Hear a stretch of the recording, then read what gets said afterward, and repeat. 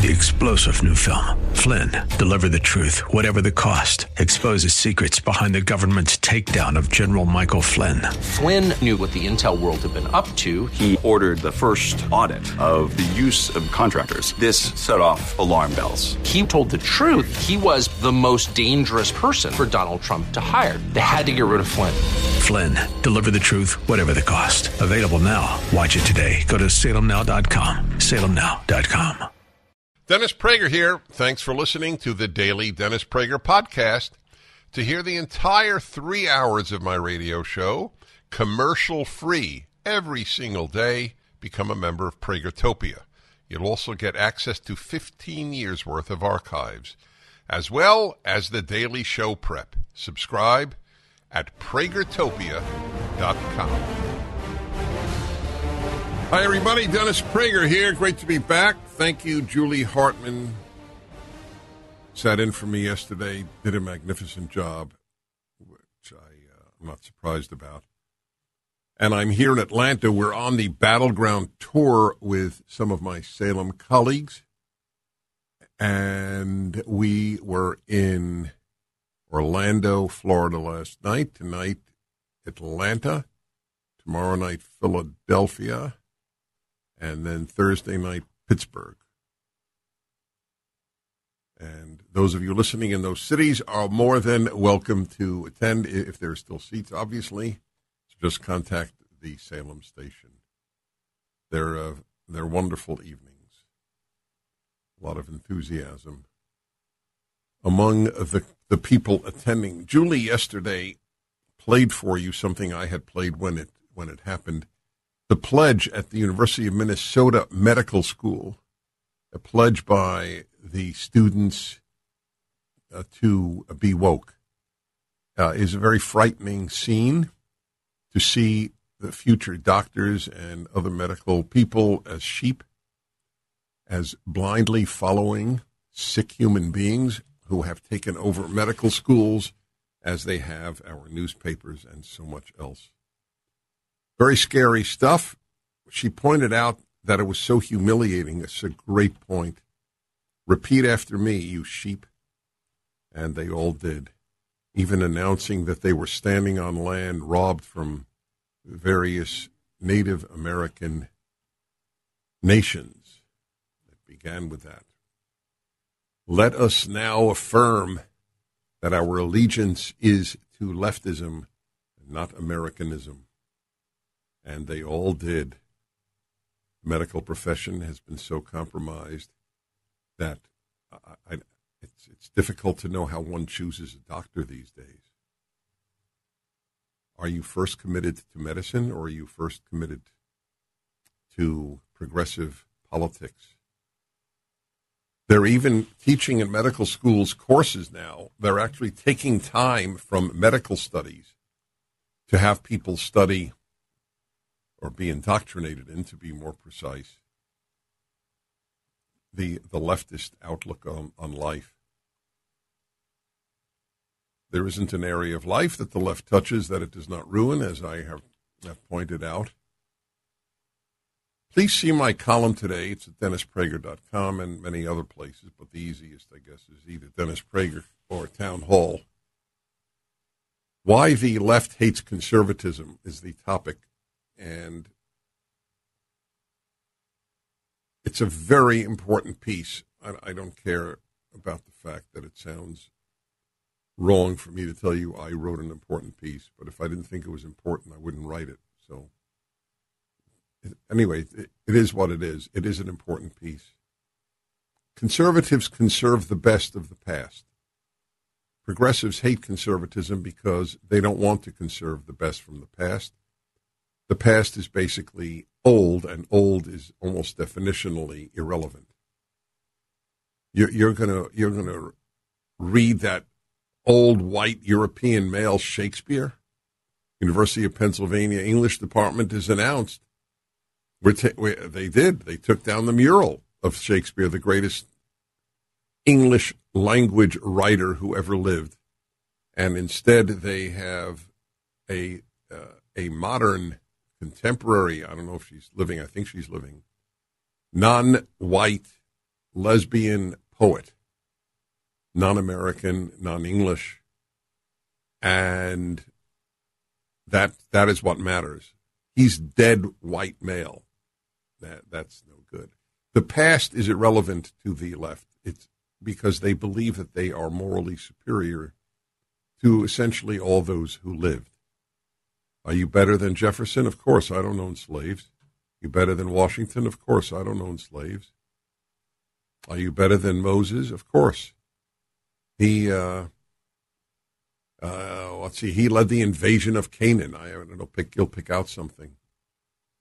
Everybody before the modern leftist, the contemporary leftist, was morally inferior. Is Michelangelo the greatest, one of the greatest artists who ever lived? It's a matter of taste. I personally like the poop exhibit in the Netherlands. Yeah, it's a major poop exhibit. Take a look.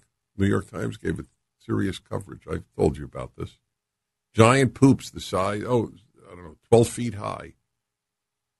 That's modern art for you in a nutshell. I couldn't agree more about that. Poop is beautiful. That's right. How do you like that? Michelangelo, but poop, oh yeah, thumbs up.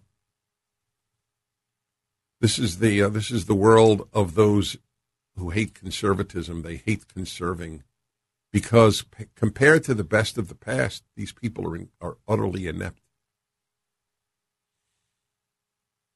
I follow music avidly, as you know. I periodically conduct orchestras, so I follow the music world. Music critics who are as superficial as sports writers. Not because sports writers write on sports. They're great when they write on sports. They're superficial when they write on other things, like changing the Cleveland Indians to the Cleveland Commanders. Or is it Guardians? Who's the Commanders? They're the Redskins. Yeah. The Guardians. They're in the playoffs, and I say this in front of a diehard Yankee fan. I root against the Yankees, but I'm rooting for the Yankees because I don't want the Guardians to win. To be honest, I have a lot of listeners in Cleveland. You lost me when they changed their name. There's nothing wrong with the name Cleveland Indians. There was nothing wrong with the name Washington Redskins. The Washington Post, which led the crusade to change the name Redskins, published a major poll study it made of American Indians, of Native Americans. Overwhelmingly, they couldn't care less about the name Redskins. To their credit, they published the results. I guess they had no choice because everybody knew they were taking the poll. American Indians don't give a damn about the name Indians, don't give a damn about the name Redskins. It's white, rich, bored liberals.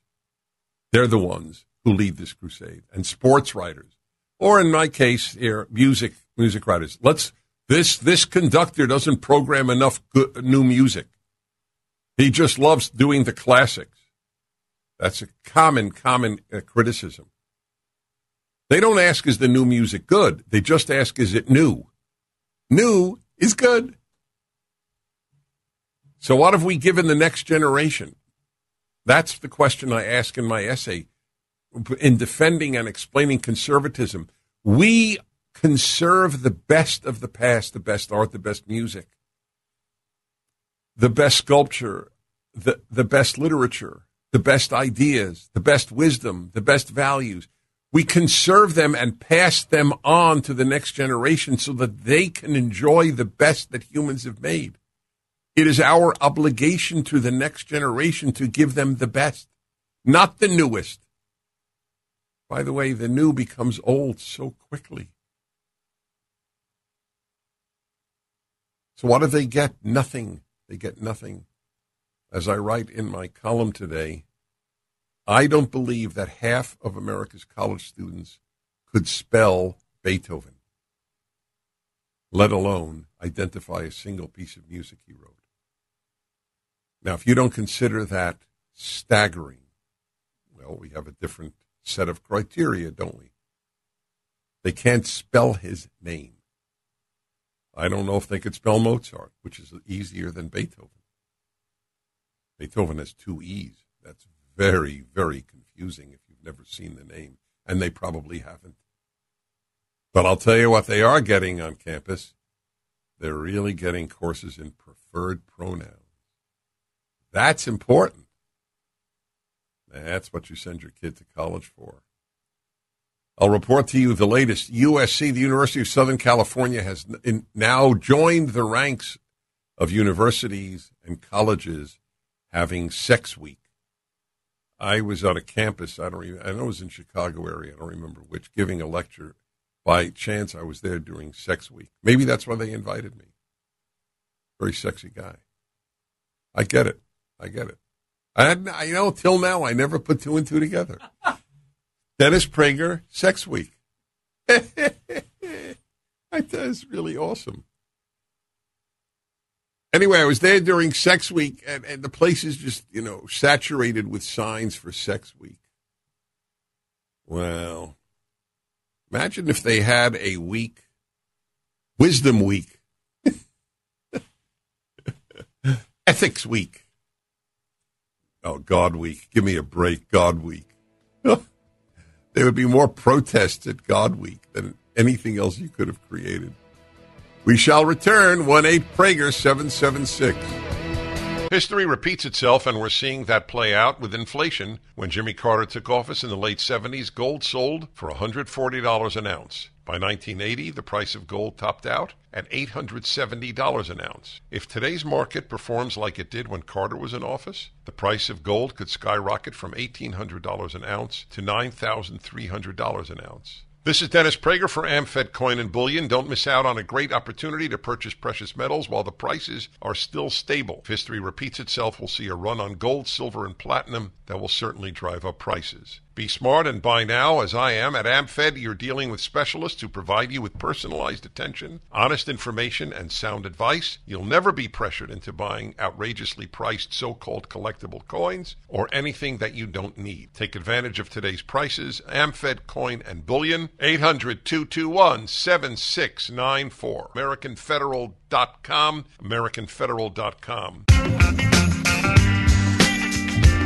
All right, everybody, welcome back to Atlanta, Georgia. Dennis Prager here. So, my friends, we're really in the battle of our lifetime in America today. What's happening to the military? You know that they can't recruit anybody? Well, I mean, they can recruit some people, obviously. Let me get this to you. It's a very difficult thing for me to cover.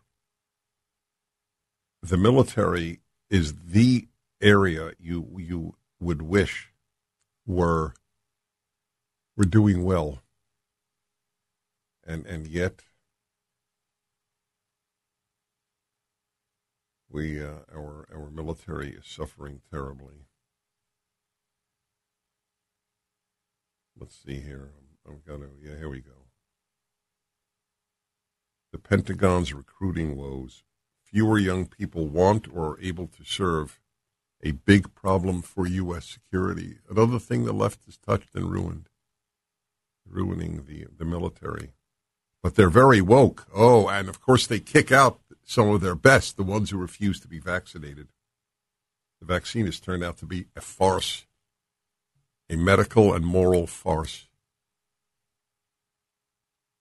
So ironic. Had you listened to this show and not to the CDC, you would have been so much better off. I'm not happy about that. I didn't take the vaccine. My wife didn't get vaccinated. I'm going to give a speech in Denmark in 2 weeks. I'm going to talk to them about their decision not to have people under 50 or 60, I don't remember, vaccinated, unless there's an absolute need for it with someone with great comorbidities. As I said to you many times, either Harvard is right or Denmark is right. They can't both be right. The U.S. Army recently told the press that it missed its fiscal year recruiting goal by 25%, coming up short nearly 20,000 soldiers. For 50 years, America has relied on volunteers to defend the country, but that system is a luxury maintained at a cost, and its struggles deserve attention. Meanwhile, Xi, the dictator of China, gave his big speech in China this past weekend and announced that he wishes China to be the world's greatest power, overtake the West, and he may not have to do a damn thing. The West is committing suicide, thanks to the left, the most despicable movement in American history, except for the pro-slavery movement. The Army's troubles are acute but not unique. The Air Force barely hit its numbers for 2022. The Navy met its targets for enlisted sailors but came up short about 200 officers. Both the Navy and Air Force had to dip into delayed entry pools of recruits, usually kept in a holding pattern for later, which means the services will start a new recruiting year in an even tougher position. The numbers are worse in the reserves. Several factors are contributing to the shortfall. Fewer than 1/4 of Americans ages 17 to 24 are eligible to serve, and the reasons for disqualifications include obesity, addiction, and criminal history. Wow. I don't know if you got that. You probably didn't, because you heard 1/4. But it's fewer than 1/4 are qualified. Fewer than 1/4 of Americans 17 to 24 are eligible to serve. 3/4 of Americans ages 17 to 24 are not eligible because of their obesity, addiction, and or criminal history. 3/4, 17 to 24, your healthiest years of life. Whoa. The decision to close high schools during the pandemic, another left-wing idea, closing schools. Just to remind you, there was no reason to close schools. None. It was a criminal act against children by the teachers' unions and all the teachers who supported it. This is such bad news. So let me just tell you something about depression and all sorts of things. I'm not talking about clinical depression. Talking about induced depression because of bad news. You choose whether or not to be paralyzed by sadness or whatever when you hear these things. I am not. I am invigorated to fight. If the guys can go on Normandy Beach, I can at least fight with YouTube and Facebook and at my local school board meeting and in helping out elections and in sending a damn check to ADF and the other good things that work, okay? You have a choice to despair or to fight. Nobody fights when they have despair. Despair, as I have quoted from a great biblical commentator that I using for my next book, Numbers, Deuteronomy, just came out. Despair is a sin. Back in a moment.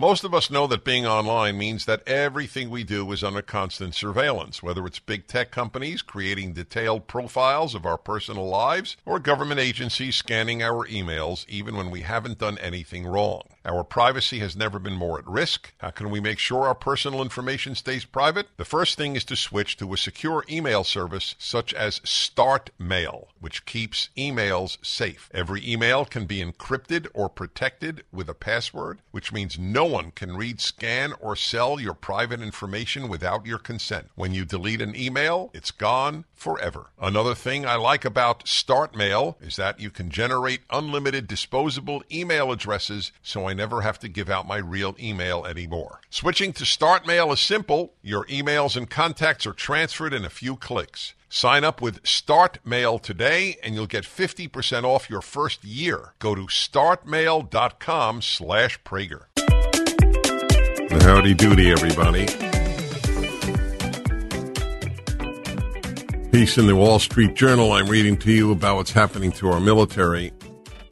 I just want to repeat in case you forgot it, because it's so easy to forget. You hear so many things. I do too. I forget. 3/4 of Americans ages 17 to 24 are not eligible to serve because of either obesity, addiction, or criminal history. That's not the only reason they can't find enough recruits. Fewer than 1 in 10 youth are inclined to serve, according to survey data. Dismal civic education hasn't helped. Teenagers taught to think America is a racist or imperialist country won't wear the uniform. That's exactly right. Everything the left touches, it destroys. The military is the next. Has your kid been taught to love this country in school? To love anything about this country? Your kid has probably been taught that this country is a despicable place, systemically racist, built on slavery, imperialist, capitalist inequality, homophobic, xenophobic, Islamophobic, phobiaphobic, Hans-phobic Anderson. No, that doesn't work. I'm giving it a try, and that one failed. I will acknowledge it. Thank you, Sean. Back in L.A., Sean found it funny. I think it's because of the time zones. Maybe he didn't hear it correctly. Anyway, that's what they learn. Then you wonder why they're depressed. They have nothing to believe in other than fight global warming. What a deep life that is. So in Britain, you see what they're doing? Young people, they're all young people.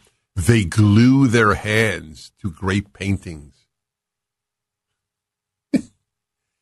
And one of these girls said into the camera something to the effect, we have to care more about life than art.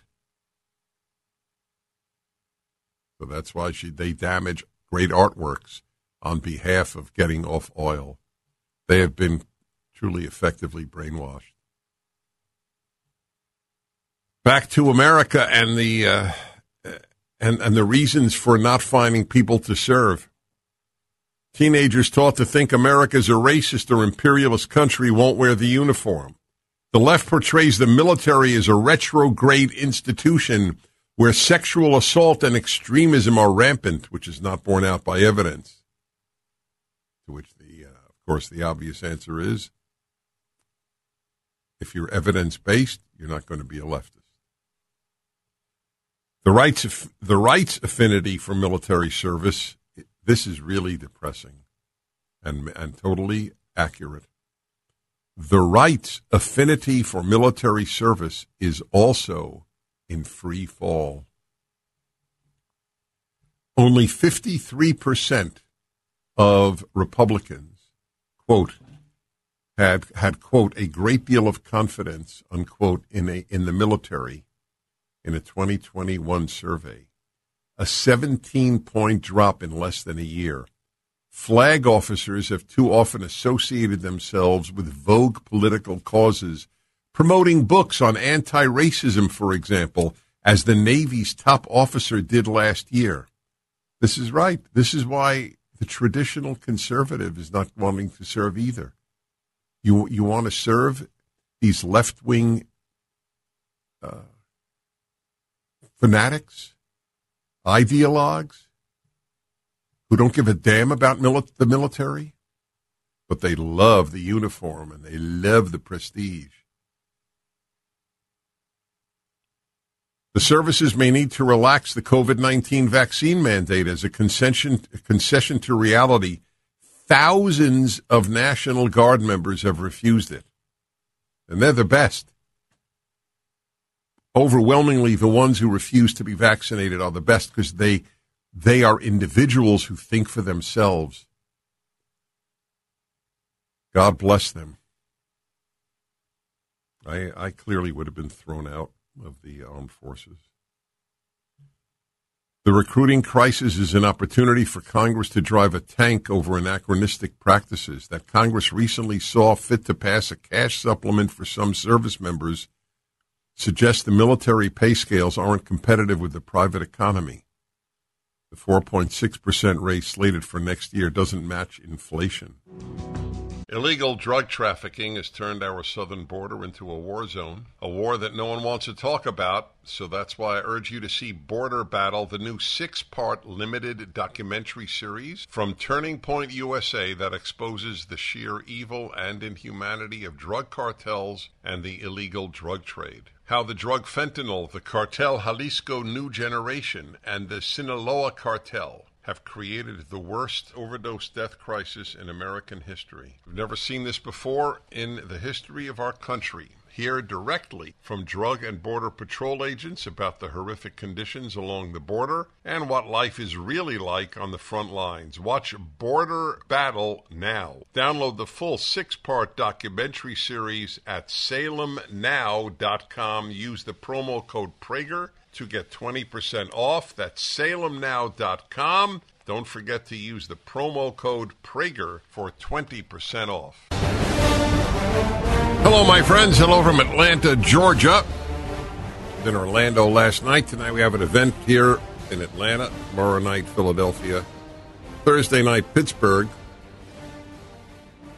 And this is the Battleground Tour that the Salem Network has, Salem Media have organized, which we have done this for decades now, every 2 years, going around to battleground states. And I'm with my colleagues, Mike Gallagher and Sebastian Gorka. And we're having a lovely time. A lot of work, but a lovely time. The trick is to find a time at some point in the day to have a cigar. This is uppermost in my mind, which just shows you that my mind is not cluttered with personal problems. Right? I mean, let's be honest. If I'm worried about when am I going to find time and where will I go to have a cigar is uppermost on my mind. Things are doing pretty well in my life. They're not going pretty well in my country's life. But I'll tell you, life is micro and macro. Sometimes the macro's good and the micro's bad. Sometimes the micro's good, the macro's bad. That's the case for me now. Sometimes both are bad. Sometimes both are good. Such is life, my friends. So here's a piece for you from today. The College Fix reports, very good website. USC, University of Southern California, debuts inaugural Sex Week. It's important. That's important. Which will include, are you ready? Eric Hansen is in the studio, one of the great engineers of America, along with Sean. And he is going to really be happy to hear this. It will include plant play. Now, folks, I know that you're right. Exactly. That was a worthy response. For years, universities across the nation have hosted Sex Week events every year. Now the University of Southern California has decided to get in on the action, as this week, what do people pay to send their kids to USC? Is it $60,000 probably? Well, no, not if you're a California resident. I don't know what, but they're all expensive. This is important, right? This is, in the age of hookup culture, this is particularly important. But the sexualization of young people, now obviously by college, they're already, they've lost a lot of their innocence, I agree. But who needs this? I could think of so many more important weeks, as I mentioned when I said I would talk about this last hour. This week, several student groups at USC will host the campus's inaugural Sex Week. On tap, quote, Buy a sex toy. Make 21-plus pottery. What is 21-plus pottery? Pottery for people over 21. I understand that, but adult pottery? Did you take an adult pottery class? I want you to know, folks, Eric Hansen, who was with me, majored in adult pottery. He is the only person I know with a master's in adult pottery. So it's very fitting that you're here. An experiment with plant play. We felt it was the right time to help openly address that young adulthood is when many people have sex or are thinking about what type of sexual identity, practices, community, gender really fits who they are. Now, I'm curious to all of you, when you were in college, did you wonder what sexual identity you fit? I'll bet not. It shows you the power of society. If any of you ever wondered what's more powerful, nature or nurture, and I've always wondered it, to be honest, that we have so many young people now saying that they are non-binary proves, or at least argues strongly, that nurture is more powerful than nature. It is so powerful, it can convince you that you're not a boy or not a girl. That is how powerful society is in influencing people. I said from the beginning, remember when Hillary Clinton came out with her book, It Takes a Village? Remember, It Takes a Village to Raise a Child? I said she was 100% right. The problem is I can't stand her village's values. But she's right that it takes a village. And we have weakened the village that had elevating values, that sees the human as more than an animal. The calendar of this week's activities posted online spells out the details. Exploring sensuality and herbalism. That's a big one, I guess. I never thought about that. Slated for Tuesday, that's today, will be, quote, a virtual evening of plant play and exploring pleasure, sensuality, and herbalism. Too bad I'm stuck in Georgia. Think that I live in Southern California and I'm missing an evening of plant play and herbalism. The sacrifices I make. Also on Tuesday is, quote, playing with others, creating sex-positive communities. What does that mean, sex-positive communities? I don't know what it means, but I'm reading it to you. An in-person event that is, quote, adult-themed and shame-free. They're big on being shame-free. That I will acknowledge. USC is the latest campus to launch a sex week, a tradition that originated at the Ivy League universities. Wow, what a shockaroo. The most prestigious universities came up with Sex Week. Harvard was the first university to shut down because of COVID. Very fitting. The more prestigious, the more foolish. That turns out to be the case. And number one, the one that started it, is probably the worst. Yale. Yale pioneered the hosting of a campus sex week. I wasn't surprised to read that. Yale is a wasteland. Since then, dozens of student groups across the nation have followed suit. Over the years, workshops such as if you're a little kid in the car with you, you might want to turn the volume down for the next 1 minute. Then we'll be back. I think I could read this stuff. So here we go. Masturbation for manifestation. I don't understand that one. Butt Stuff 2.0. I won't read the rest of that. Sex and Pain from Ow to Wow. That's witty. Negotiating Successful Threesomes. That, if there's anything college students need, it's successful threesomes. Yeah. Well, it's interesting. As sex weeks increase in number of campuses, so does the number of depressed students, especially girls, because this does not comport with female sexual nature. This all comports with male sexual nature, even though I'll bet most of this is being led by women.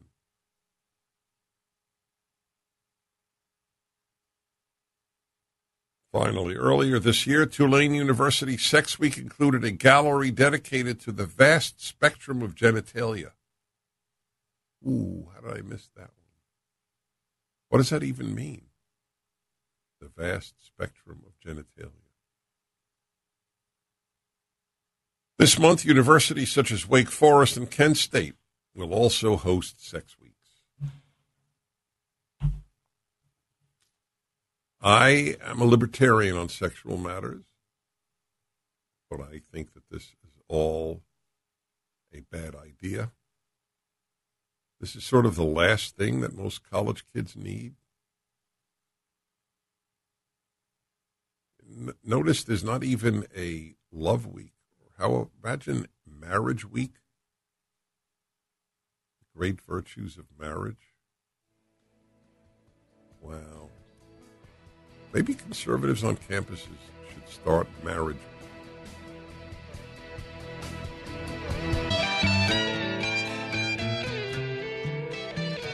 Okay, yep. I discussed last hour the deterioration of the armed forces. The Army can't make its quote. They're lowering standards and they still can't make their quota. It's a combination of contempt for the military and the despicable people who now run many of the armed forces.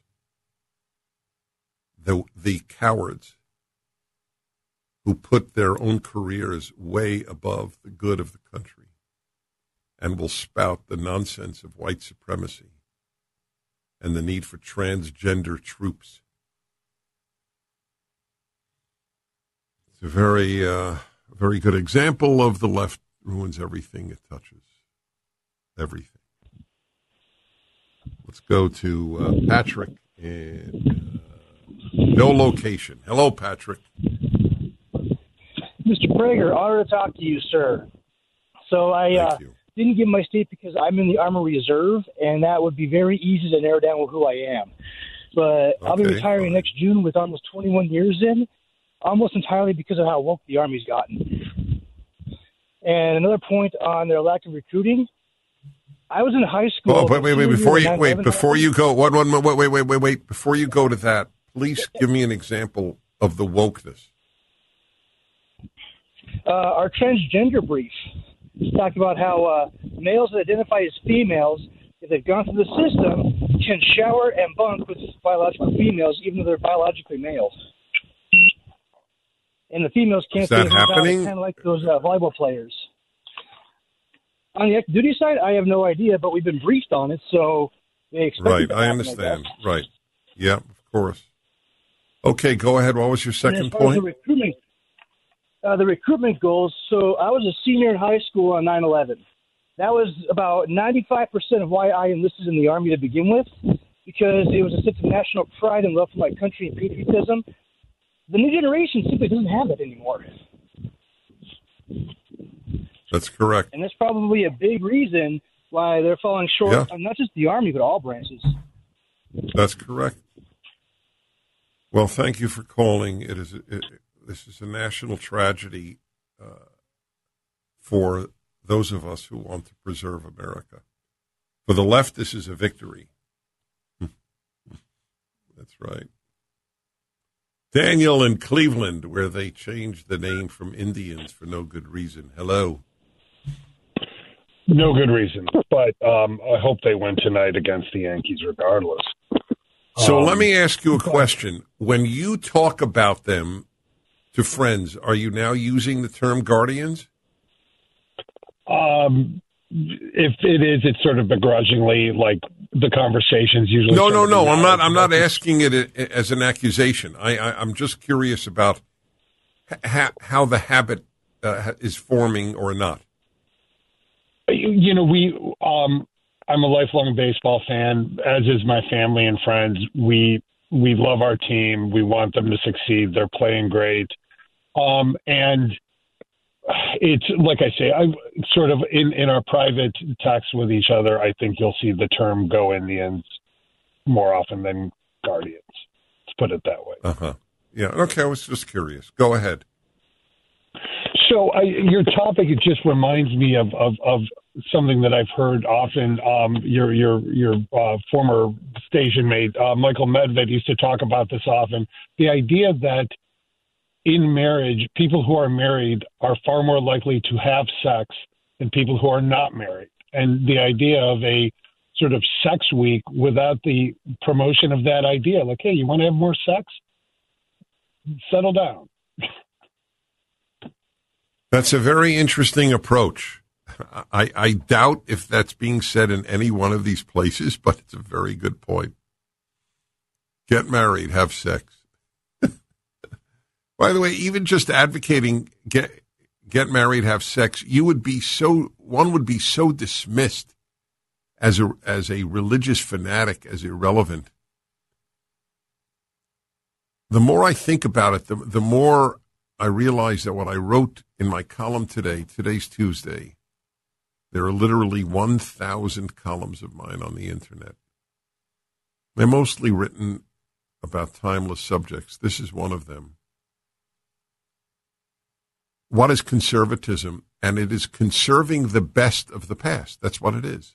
It's a gift to young people to give them the best ideas, the best values, the best art, the best music, the best literature. That's what conservatism is. It conserves the best. The opposite of conservatism, progressivism, conserves nothing. That's why it destroys everything. It conserves nothing. Just saying to a young person, hey, maybe you should not have participate in the hookup culture, forgetting even moral reasons. Just it won't make you happier. Certainly to women. Might make some men happier. Got to acknowledge nature. But it won't make almost any woman happier. Give some thought to getting married. Maybe in the long run, that is a greater likelihood of joy and meaning in life, making a family, and even having sex.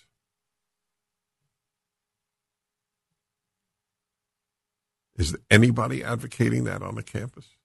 Anybody?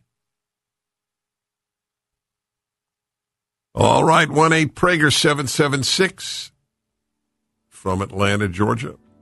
I'm Dennis Prager.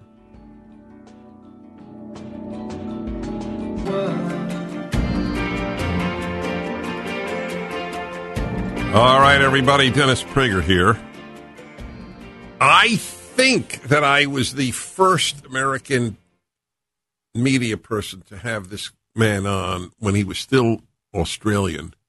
I may be wrong. I'll ask him. Nick Adams and I have a very long-standing relationship. Nick fell in love with the United States, immigrated here from Australia, and has started his own organization, which we'll hear about. His next book is coming out in a couple of weeks. You can certainly pre-order it, and we'll talk about that. So, Nick, let me see. Do I see you, Nick, or do I just hear you? I see Dennis, you. I can see you. I can hear you. Well, can you still great. hear me? Yes, all is good. Yes. So, Nick, tell everybody a little about FLAG, and then we'll get to your book.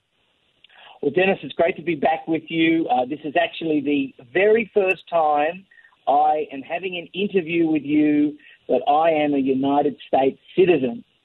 So, oh, wow. So this is a very special moment because It is a very special moment. I'm very touched. You were the first.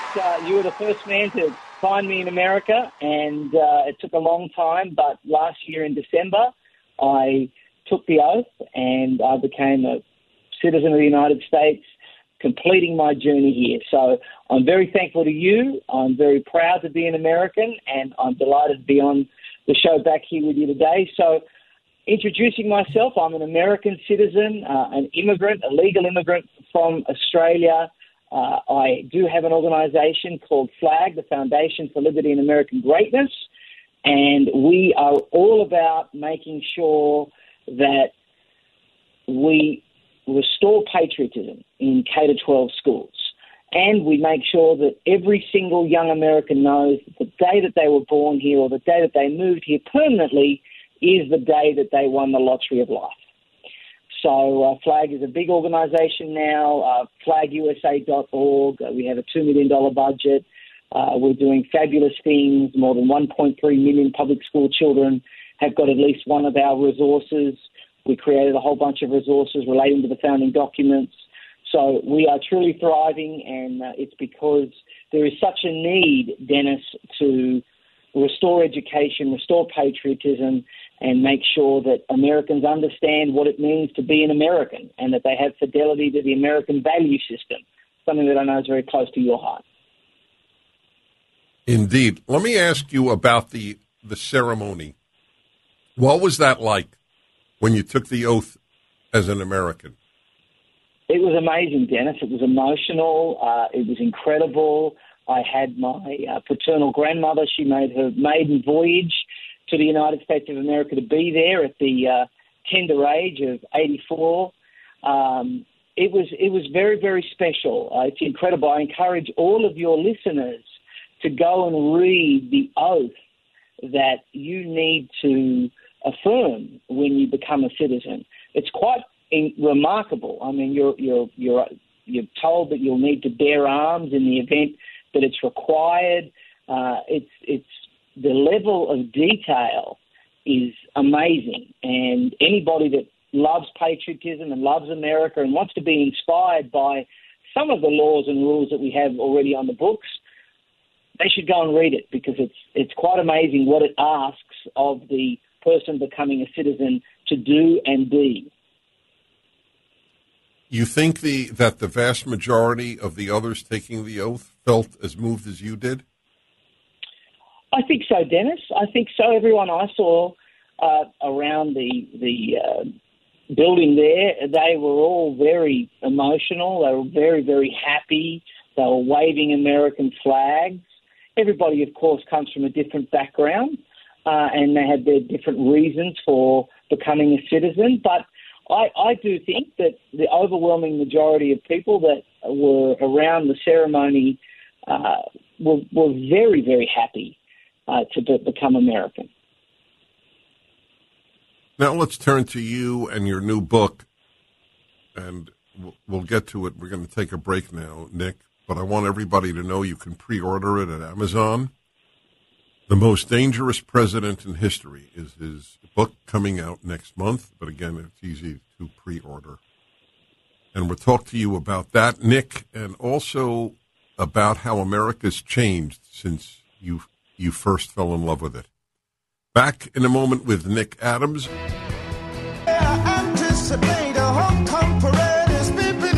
Hello, my friends. I'm speaking with Nick Adams. Just became an American citizen. Fell in love with this country as a young man. He's still a young man, but he was a really, really young man. But America has changed a lot since he fell in love with it. I'll talk to you about that in a moment. Got a book coming out, which is accurate, unfortunately, The Most Dangerous President in History. It's coming out November 15th. You can pre-order it at Amazon. I assume there's a link at DennisPrager.com. So here's an interesting point that I make, Nick, and I'd like to get your reaction. I'd like everybody who is listening to ask a liberal or left relative or friend, why do you think that Putin invaded Ukraine under the Democratic President Barack Obama and the Democratic President Joe Biden, but not the Republican president that was between them, a man named Donald Trump. What do you think someone on the left would answer? Well, I think someone on the left would say that it was merely a matter of happenstance, timing. It had nothing to do with who was president of the United States at the time. Of course, Dennis, I completely disagree with that. I think we've seen throughout history that weakness is provocative and bullies smell weakness. And Vladimir Putin saw an opportunity under Joe Biden and Barack Obama earlier and decided to pounce on that opportunity. He didn't have the testicular fortitude, or perhaps the intelligence, one might say, to do it under Donald Trump. So that's why he chose to do it under Joe Biden and Barack Obama, two pussycats, as opposed to the Republican lion that we had in Donald Trump. So it would appear to me, I think the question is unanswerable. So you say, obviously, that's the title of your book, The Most Dangerous President in History. I happen to agree. What are your 2 or 3 biggest arguments?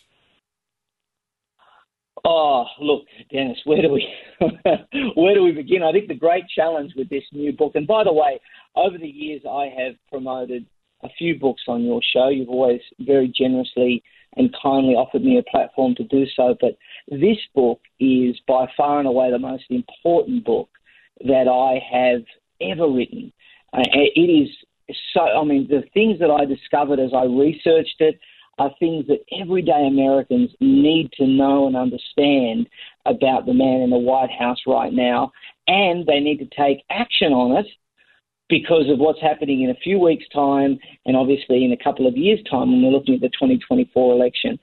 Joe Biden, Dennis, is dangerous, destructive, divisive, and incompetent. He is like a rudderless ship battered by political winds. He is exactly where his Marxist handlers want him to be, in the White House and senile. The Biden administration is dominated by left-wing and global extremists. They make the decisions. They make the policies. Biden does not know what day it is.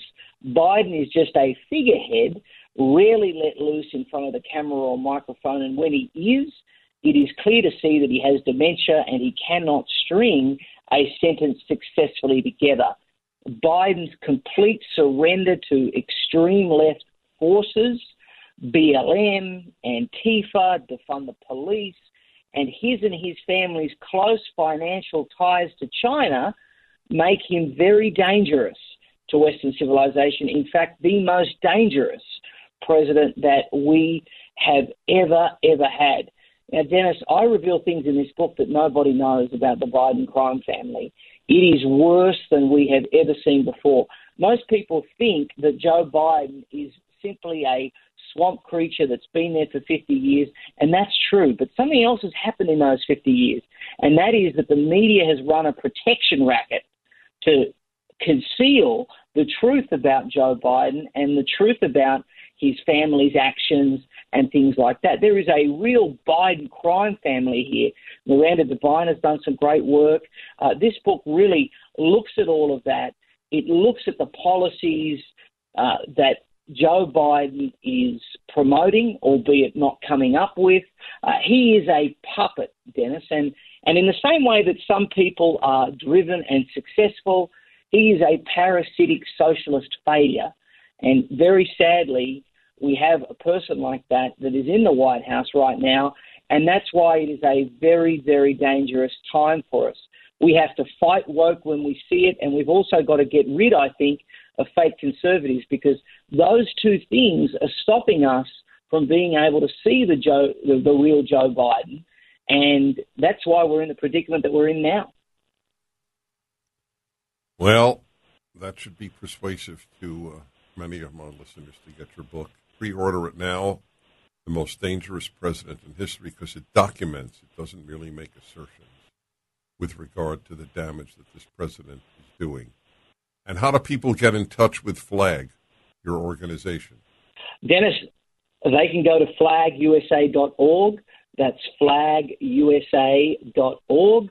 Or my personal website, nickadamsusa.com. I'm sorry, I had a Rick Perry moment there. nickadamsusa.com. Yes. Well, you're doing important work. Dennis, where? Yeah. Before I let you go, I just want to share with you. I don't know if you heard about the breaking news, but the U.S. bobsled team has just decided to rename their sled Biden because nothing goes downhill faster. Well, I want you to know you made Sean laugh. That's an accomplishment. That's good.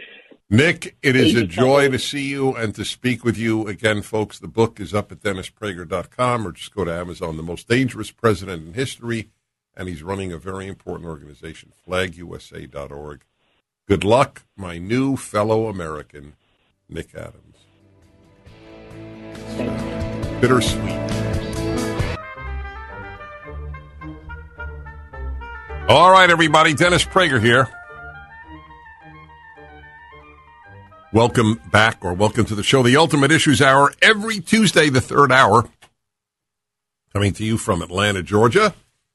And I'm here with some of my colleagues at Salem Radio, Seb Gorka and Mike Gallagher, and we'll be here for the evening. Be in Philly tomorrow night and Pittsburgh Thursday night. Contact the station. Just go to their websites, and you will see where we'll be. The reason for the Ultimate Issues Hour, it doesn't need to be explained, but it does need to be explained. It shouldn't need to be, I should say, but it does need to be. It should be clearer than ever that we have not offered wisdom to the next generation. There are so many reasons why not. One is the secularization of society. Secularism provides no wisdom. There is not a single wise secular institution. There are individuals who are secular and wise, and the odds are they simply got their wisdom from the religious, either the upbringing of them or their parents, or just of the society generally. Wisdom means that you understand life better. And that is the reason for the Ultimate Issues Hour. It is to understand life better. People are so amenable now to nonsense, to crazy ideas like men give birth. It's crazy. Do you understand? Defending a girl's decision to remove her breasts at the age of 18. Forget minors. You defend it at 18? You defend a girl's decision at 18 to smoke a cigarette? You understand how sick our society has become, that a girl can't smoke a cigarette at 18, but she could have her breasts chopped off if she says she's a boy? Do you understand how sick we've become? And do you understand that it is entirely a creation of the secular world? The secular world is the world of idiocy. The entire West is rooted in the wisdom of the Bible, not in the wisdom of secularism. It doesn't provide wisdom, secularism. All secularism provides is the death of religion and God. Great achievement. It may be terrific for government, but it stinks, at least in Western society. I'd be very happy if the Iranian government became secular. But it's not part of the Judeo-Christian world, Iran. God, it's so obvious when you think about it. Everything I'm saying is so obvious. Can't have a cigarette, but she could have her breasts taken off. And some sick, perverted surgeon takes them off. The moral deterioration of the medical profession has been so dramatic. The American Medical Association announcing that birth certificates should not list the sex of a child because we don't know it at birth. That's the American Medical Association. It prompted me to, somebody I respect sent me an email that I must read. I remember when it came out. man named Lofton, I don't remember his first name, wrote a book on the Nazi doctors and what happened to the medical profession in Nazi Germany. And I'm not comparing Nazi Germany to America. I'm just saying that the ease with which doctors become awful human beings is a very scary one. And I say this not only with doctors in my family, but I say this who are wonderful people. But I say this as one whose life has been saved by doctors. One doesn't negate the other.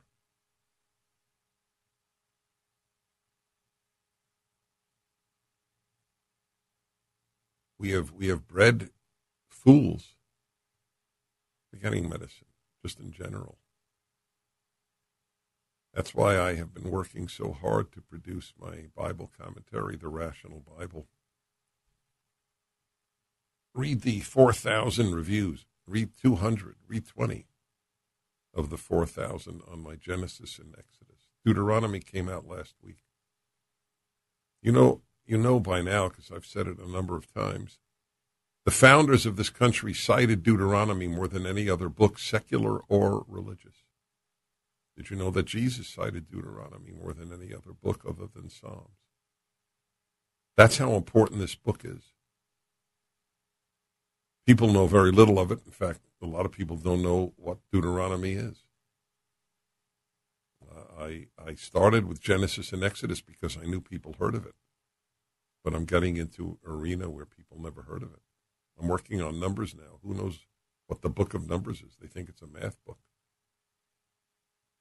Also filled with life-changing lessons. I hope you get the Deuteronomy. You can't accuse me of doing this for money. Nobody writes Deuteronomy commentaries to make a fortune. This is a work of trying to make clear the only way we're going to get out of our decline in the West, and that is by the reassertion of the Bible and its values. What book would you like to see substitute for the Bible? Ask your relative who doesn't think the Bible is worth studying.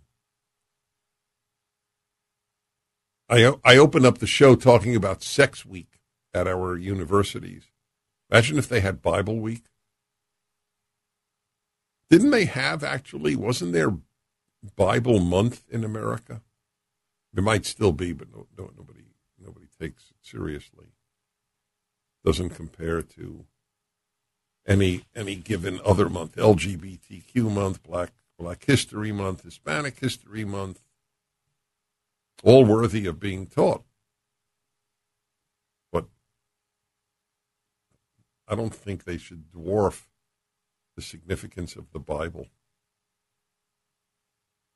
The left has done such a good job of minimizing the significance of the Bible that the very notion of advocating its study means you have to defend yourself against charges of being some sort of, quote, Bible thumper. There's no secular book thumper. There are only Bible thumpers, right? Are you an Enlightenment thumper? No, Bible thumper. I don't know what thumper means even. You have to defend yourself against accusations of being a fanatic, being stupid.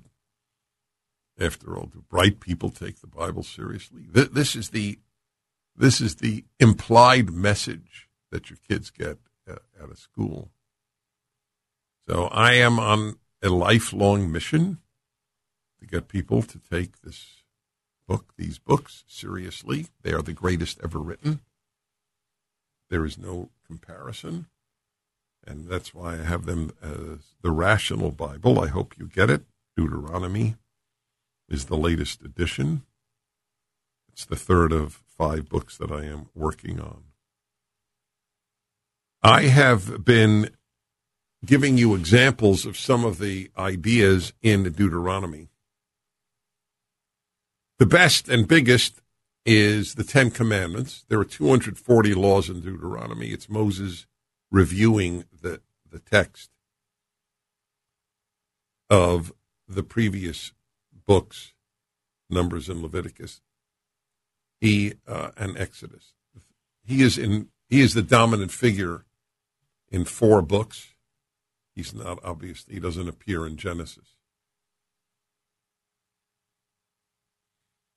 And you have the 10 Commandments in Deuteronomy, reviewed by Moses, given by God in Exodus, and reviewed by Moses, virtually word for word. Certainly the same commandments, but he changed a couple of things, like the reason for the Sabbath. The genius of the 10 Commandments is one of the reasons that I believe it is God-given. I'll review a little of the genius with you. People don't realize it. I look it up on the internet, and it's fascinating to see leftists who think the 10 Commandments are useless. One writer wrote, "Why is there no law against rape?" Well, then we would have 100 commandments. Back in a moment. Yes, another professor giving a 5-minute video at PragerU. The mockers of PragerU don't realize how many distinguished academics have given courses in our 500 5-minute videos. Back to the Ultimate Issues Hour. It's been my lifelong mission to warn people against the utterly corrosive, destructive, nihilistic consequences of secularism. It's not obvious now. It'll never be obvious. The seculars say men give birth. The seculars say it's just fine if an 18-year-old girl has her breasts removed because she thinks she's a boy. It's not fine, however, if she smokes a cigarette. Moral and intellectual chaos have resulted from the death of the Bible as the basis of values in this country. It is as obvious as anything could be. We are living in chaos. We weren't living in such chaos when the Bible was taken seriously. There's no comparison. Intellectually either. Read Civil War soldiers who didn't finish high school. Read their letters home. They sound Shakespearean compared to a typical college kid's inane, nothing, vocabulary-free, grammar-challenged, spelling-challenged paper today. They all knew the difference between its and its, I-T-S and I-T-apostrophe-S. Yeah, that's right. Like to know the great consequences of a secular society in America. I'd like to know what they are. What would you list? Everything woke emanates from that. Foothill Ranch, California, and Dan, hello. Hi, Dennis. Thanks for taking my call. Hi. I was raised Catholic. I had kids when I was 19. I'm 57 now. And because of my experience with the Catholic Church, I gave no importance to religion. They went to church with their friends. And my oldest son, he has nothing to do with religion, and his kids reflect it. My youngest son, his wife is raising their kids Christian, and I just bought her Deuteronomy because he teaches a Bible study. And if I just look to my two sons' families, I can see the exact opposite of the results I was hoping for. One's very good, and one I'm worried about because they're addicted to technology. What a dramatic call. So I'm curious. You obviously had a negative experience in the church. I gather that. Yes. So do you feel you made a mistake in rejecting the whole thing because of that bad experience? Yes. I tried going to other churches. I tried Methodist. I tried Baptist. I tried Lutheran. In the end, it all came down to a power struggle. And What does that mean? I'm sorry. A power struggle between what and what, or who and whom? How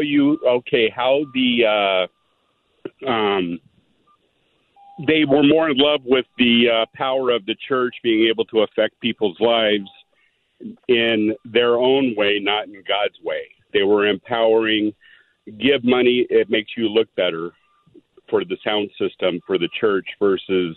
So what would you have done differently now that you see the results? I would have put aside the negative and just focused on the positive of the message and the need for it. Exactly. Thank you. That's right. My friends, if you're looking for the perfect church or synagogue, it is as unattainable as the perfect anything else.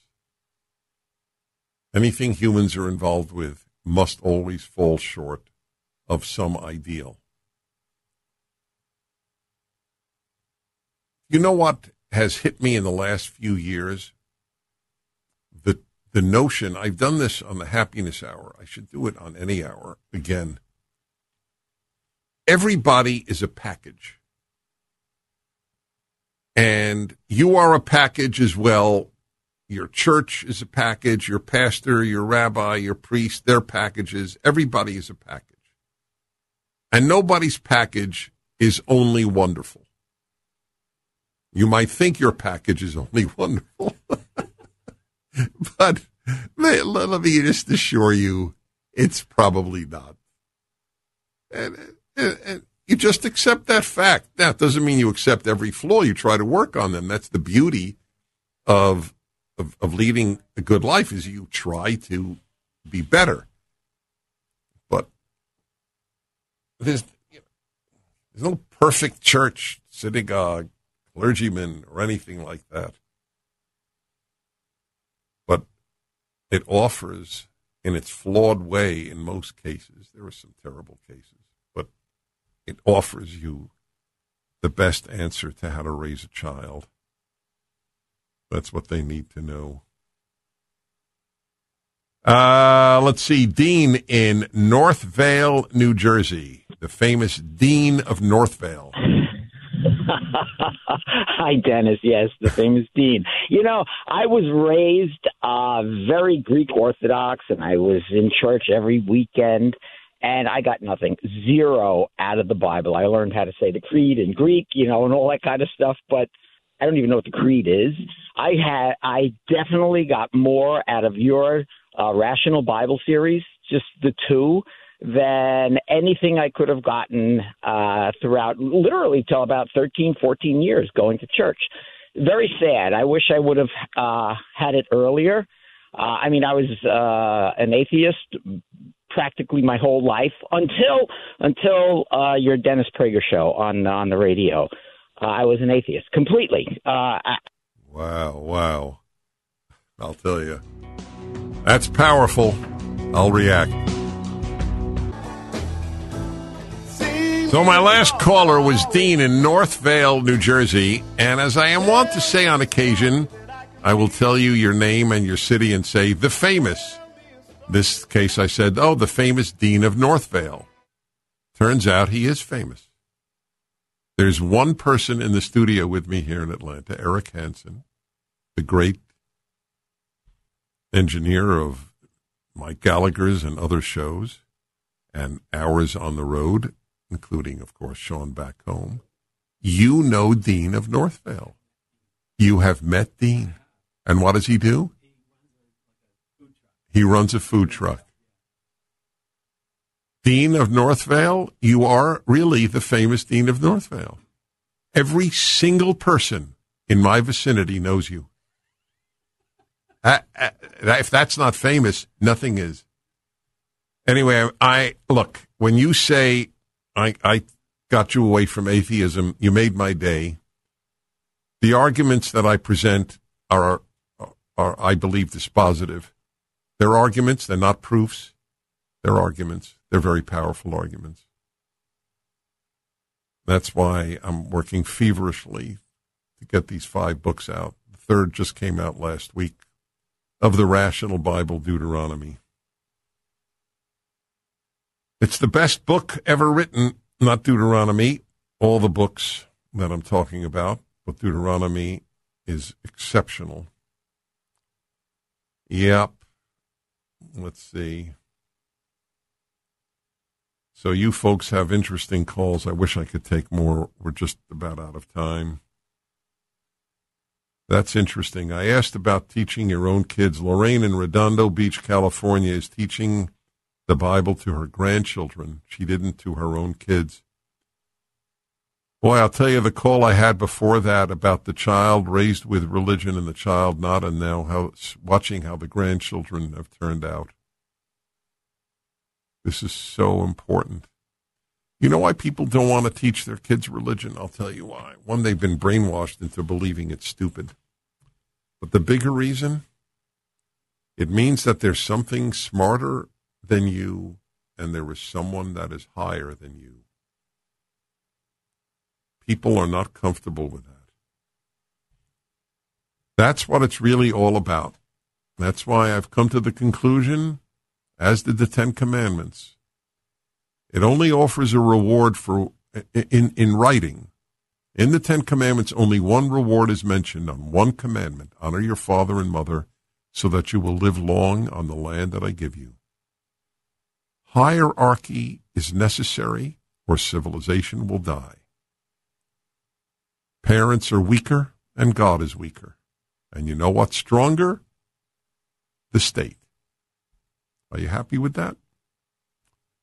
Thank you for listening. I'm Dennis Prager.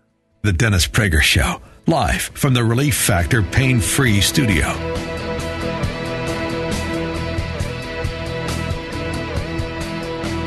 Dennis Prager here. Thanks for listening to the Daily Dennis Prager Podcast. To hear the entire 3 hours of my radio show, commercial-free, every single day, become a member of Pragertopia. You'll also get access to 15 years' worth of archives, as well as the daily show prep. Subscribe at Pragertopia.com. 3-star General Michael J. Flynn, head of the Pentagon Intelligence Agency, knew all the government's dirty secrets. He was one of the most respected generals in the military. Flynn knew what the intel world had been up to. He understood its funding. He ordered the first audit of the use of contractors. This set off alarm bells. The explosive new documentary, Flynn, Deliver the Truth, Whatever the Cost, uncovers the facts behind this scandal. Flynn told the truth. He was the most dangerous person for Donald Trump to hire. I find out the worst enemy that I'm going to face in my life is right here in America. They took my assessment and they wanted me to change it. And I was like, I'm not changing it. They had to get rid of Flynn.